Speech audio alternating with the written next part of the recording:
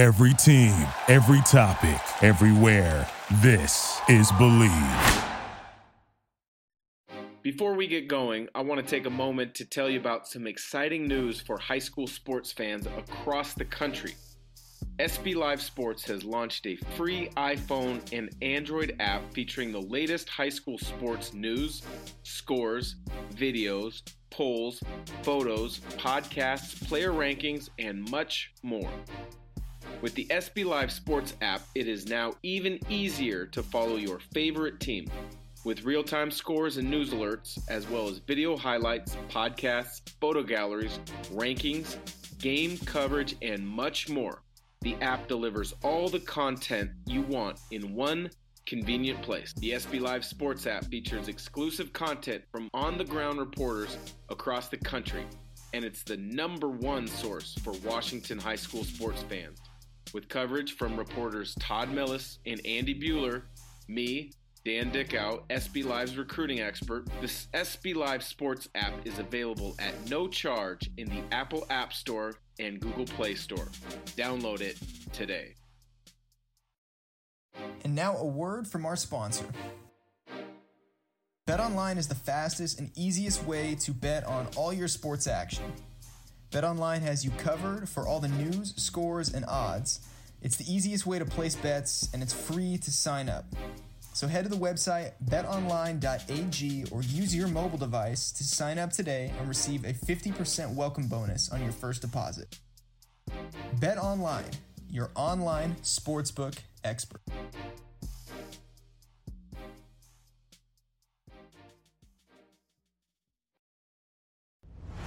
The ISO with Dan Dickow and SB Live Sports, brought to you by the Believe Podcast Network, the #1 podcast network for professionals. Here's Dickow from the deep corner for three. It's on now. Downtown Dan connects. Every morning when I'm working out, I'm listening to your podcast. Keep up the great work. Well, I mean, I've seen Dan Dickow hit some big shots in the NCAA tournament. I gotta salute you, man. Like, I've been watching you since I was in high school, trying to mimic all your moves. Welcome to today's episode of The ISO with myself, your host Dan Dickow for SB Live Sports and the Believe Podcast Network. This week's release is a little bit different. Just answering some questions that I tend to get throughout the year when it pertains to basketball at all levels, whether it be youth, high school, college, or the pro game. People asking my thoughts, asking about some memories, asking about some experiences. So I thought this week I would just kind of dive in on a couple topics that I get asked about quite frequently. So we'll get right into it. So people ask me now if there is an NBA team or an NBA player that I like to watch maybe more than others. And I'll be honest, I watch a lot more college basketball than I do NBA anymore. I think NBA by far is a better game as far as skill level, as far as athleticism, as far as game planning, as far as taking away opponents or attempting to take away opponents' strengths and make them play to their weaknesses. I think the NBA is, to the casual fan, they don't understand just how good those players are, how athletic those players are. But to the well-trained eye, you can see a lot of things on a night-in, night-out basis that are just mind-blowing. So that's kind of the first part that, people ask me, do you watch NBA or do you watch college? I prefer, because of what I do with the broadcasting, I watch a lot more college. But I get mesmerized at times watching the NBA game still to this day because of how easy guys make things look. And on that, I think there's a couple guys in particular to me that just stand out as generational type players. And the first one is Steph Curry. I think he easily comes to mind as being a generational player. When you look at him, he's only about 6'3", maybe 190 pounds or so. He's wiry, thin, but he is very strong. And the strength comes in his balance and his ability to maybe get bumped offline, but then quickly get himself back into a balanced position where he can attack in a straight line drive or an angled drive to get by the defender, create something for himself or for others, or his ability to get back on balance quickly and get into his shooting mechanics. And on that, his shooting mechanics, I've never seen a player that shoots as effortlessly as Steph Curry. There's a couple others right now in the NBA game that, you know, they look effortless at times, and those guys to me would be Damian Lillard and Trae Young with their ability to shoot it from absolute deep. But Steph Curry's is just, to me, different in how effortless and how on balance and how quick his release is. You know, I think he's absolutely changed the way the game is played over the last 10, 11 years at all levels of the sport. You know, you look at what he came into in the NBA. You know, a lot of people were thinking, hey, he's coming from Davidson. He's very skilled. He's a good shooter. I don't know how this is going to translate to the NBA. Took him a couple of years to really get going, but a lot of that was due to injuries that he had to overcome. He had some foot and ankle injuries. He overcame those, obviously, and he was, you know, kind of put in a position early on in his career under Don Nelson and then Mark Jackson where he could kind of really grow. And then when Steve Kerr came in and really opened up the offense and kind of spaced things out even more, you know, his game took off, and the game at all levels has been changed. And I say that because you watch other guys that are coming up into the NBA. Trae Young is a perfect example. 10, 12 years ago, somebody shooting a pull-up 35-footer in transition would have been looked at as an awful shot, a terrible shot. But Steph Curry being able to do things the way that he's done it, make it look so effortlessly, has kind of changed the way that the NBA looks at things and like, hey, that's an okay shot. But it really trickled down and changed the college game, the high school game, the AAU, the youth game, that threes are the way to go. Threes are how we want to, you know, attack the defense. And many times the quickest way we can get to an open three is what we want to look for. So many times that would be in transition. And Steph started it, and now you've got guys like Trae Young that are continuing on. But, you know, because Steph made things look so easy and he made the skill game look so fun and so effortless and make it look like everybody could do it, all of a sudden you started seeing the game open up and the threes became a lot more prevalent at all levels. Now, some of it does have to do with, you know, the influence of continuity ball screen offenses, and some of it has to be due to, you know, the emphasis on analytics at all levels.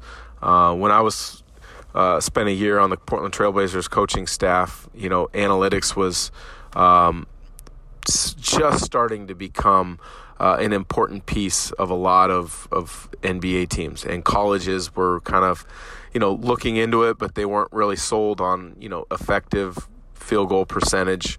They weren't looking at, you know, what spots on the floor do we shoot a better percentage from with the 10 zones, all of these different things.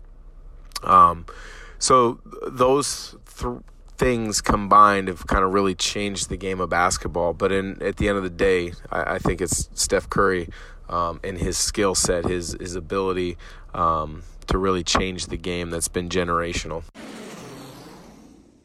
Have you ever had a pair of sunglasses that you've lost and become frustrated you lost them, that were scratched or just quite frankly didn't fit very well? Well, look no more. Kaenon sunglasses are the best. I repeat, the best. You will not be disappointed in Kaenon sunglasses. They're made exclusively with polarized lenses for optimal clarity. They're made to be clearer, lighter, and stronger. They're also Italian handcrafted frames that are impossible to scratch. So you add the lenses and the frames to create a powerful sunglass combo. Use the exclusive code KanonCast15 at Kanon.com to receive 15% off your first pair. That's KAENONCAST15. Kanon, clearly better. I think one of the other questions that I get asked quite frequently is, do you still play? I don't. Well, I take that back. I do occasionally. In Spokane, John Stockton owns a gym called The Warehouse that houses youth leagues and youth tournaments, and he runs a private gym, open gym setting a couple times a week. And I get the invite. I go occasionally to play, but with everything going on with work with SB Live, during the college basketball season, travel for broadcasting and prepping for games, I really don't get out and play too much anymore. And the other question that I get asked in regards to that, when I say, no, I don't really play much, people ask why. And for me, it's kind of one of those things where I have loved the game of basketball. Basketball has been my biggest passion my whole entire life. I was able to, have unbelievable experiences and memories through the game of basketball, and it provides a lot of joy for me. And part of that joy was competitiveness. Like, I love to compete. I love to play to win. And when you kind of step away from playing at the highest level to now go and play in pickup, it can be hard. And so there's a challenge to going and playing kind of with the right mind frame, because I don't want to just go play pickup and dink around. If I go play, I'm going to want to be serious. I'm going to want to play to win. And to do that, it takes a certain level of commitment, and it takes a certain level of, fitness. Because I don't work out in the way that I used to, and because I don't want to have to maybe come back from an injury, I don't play as hard as I want to or should, and therefore, I don't play as much because I don't want to have to go through any of the rigors or stresses of coming back from a potential injury. I know that sounds different. I know that sounds odd to a lot of people, but that's kind of where I've been at with playing ever since I've been done. Next question that I get asked quite frequently is, why aren't you in coaching, and why didn't you pursue that path? Well, I thought I was going to go down the coaching path. I was very interested in coaching. Growing up, I had a goal and a passion and a dream to play in the NBA, and I was lucky enough to be able to achieve that goal and dream. But I also knew that at the end of however long of a playing career that I had, I wanted to do one of two things, and that was to get into either coaching or broadcasting. At Gonzaga, I was able to get a broadcasting degree and kind of get a little bit of a head start as far as having an idea of what the broadcasting world would look like. And so I took classes, did a lot of on-camera work when I was at Gonzaga to just get my feet wet and have an understanding. So then when I was done playing, I had a decision to make, coaching and or playing. And the very first year that I was 100% done, committed, and not playing was the NBA lockout year. I believe it would have been 2011 or 2012. The year is escaping me right now. But it was the lockout-shortened year. And I had a handshake agreement with the Portland Trail Blazers. Nate McMillan was the head coach. Dean Cooper was the director of player development. They had an interim GM, Chad Buchanan. They hired me in a player development role. That was perfect to kind of get my feet wet in the coaching realm.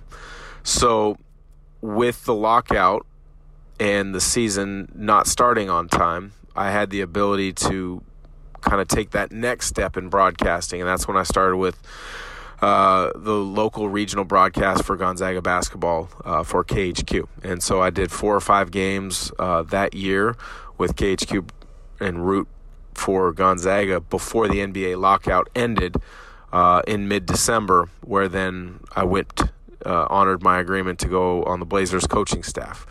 And that was a great year to get my feet wet learning the coaching side of things. I did not travel with the team, so every home game, every practice, I was involved in scouting reports. I was involved in practice. I was involved with planning of pre-practice, pre-game workouts for the young guys on the team, and then implementing those workouts, breaking down film with the guys, what they needed to improve upon, what in the minutes they got, what they did well, what they struggled at. And when the team went on the road, I was given the opportunity to go scout college games that year and learn a little bit of the front office work. And that was huge for me because it gave me a chance to learn and see both sides of the NBA, coaching and or front office scouting.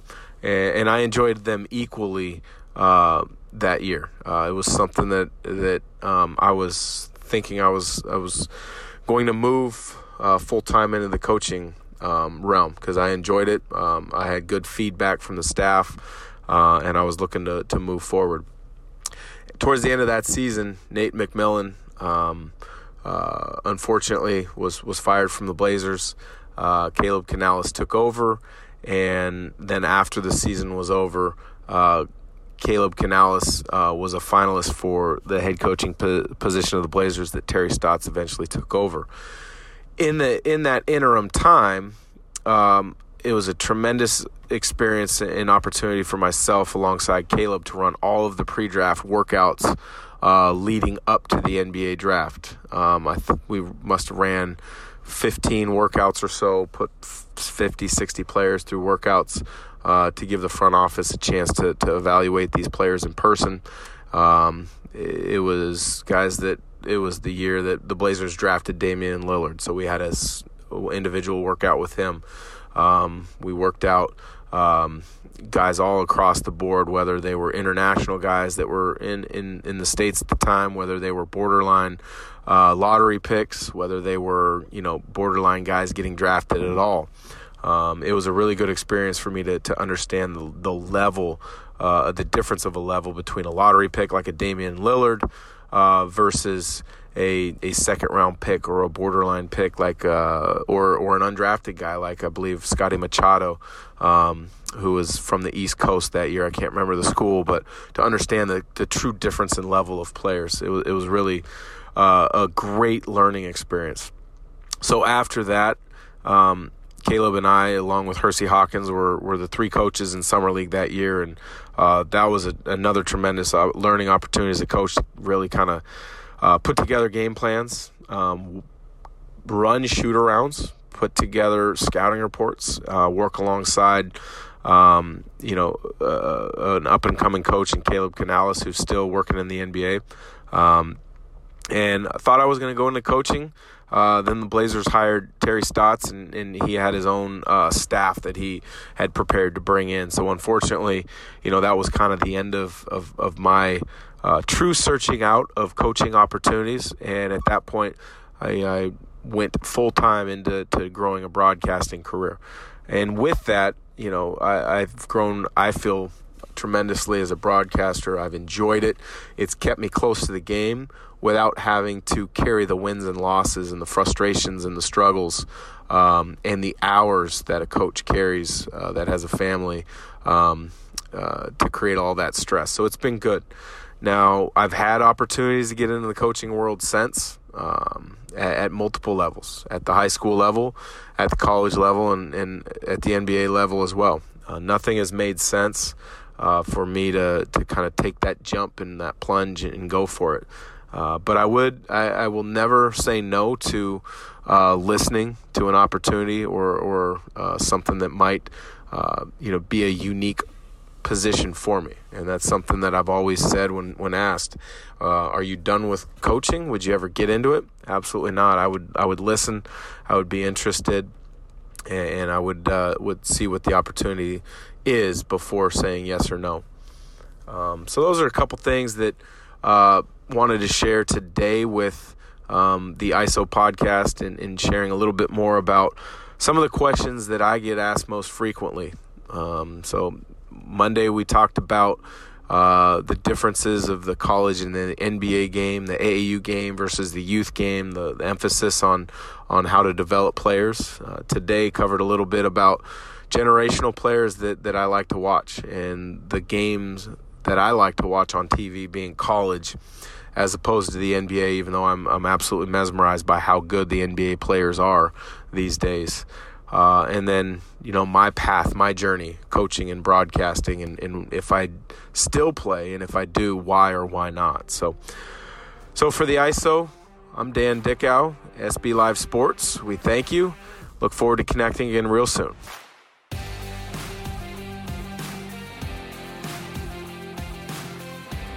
The ISO with Dan Dickau and SB Live Sports, brought to you by the Believe Podcast Network, the #1 podcast network for professionals.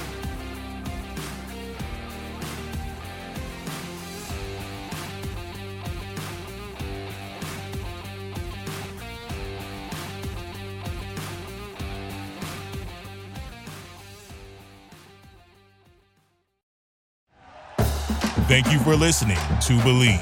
You can show support to your host by subscribing to the show and giving us a 5-star rating on your preferred platform. Check us out at Believe.com and search for BLEAV on YouTube.